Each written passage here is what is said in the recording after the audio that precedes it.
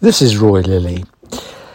You know, speeches to party conferences are important. A lot of time is spent preparing them, nuancing them, and rehearsing them.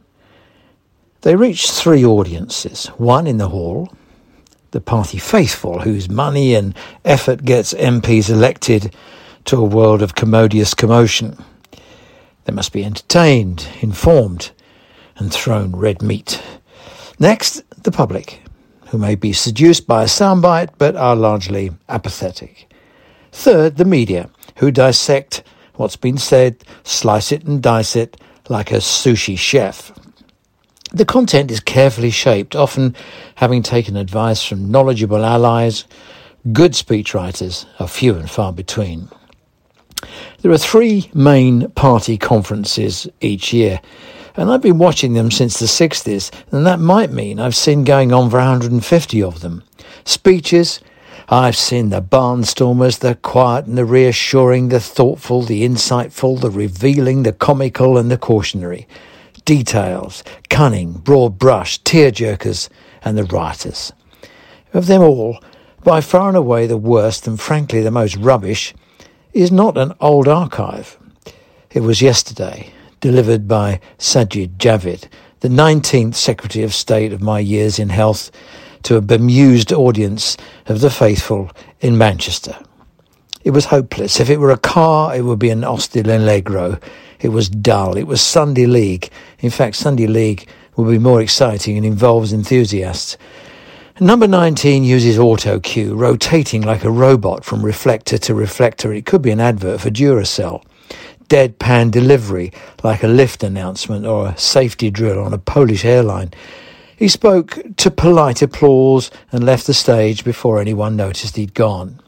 What did he say? I have 2 pages of notes in an A3 notebook and it's worthless, rubbish, state control, investment, level up, family, community and state again. Number 19's master plan is COVID recovery and reform. 3 things.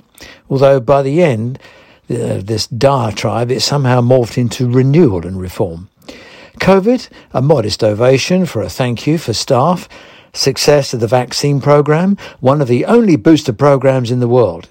Heaven knows what that means. One of the only? Only one? One and only?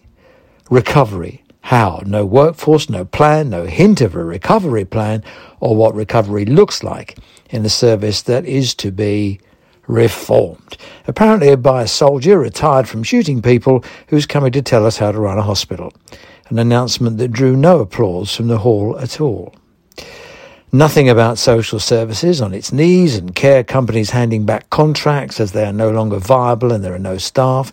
Nothing to tell us how the waiting lists are to be reduced and by when. Nothing about the white paper on the future relationship between health and social care that we are told is in authorship, delivered by when.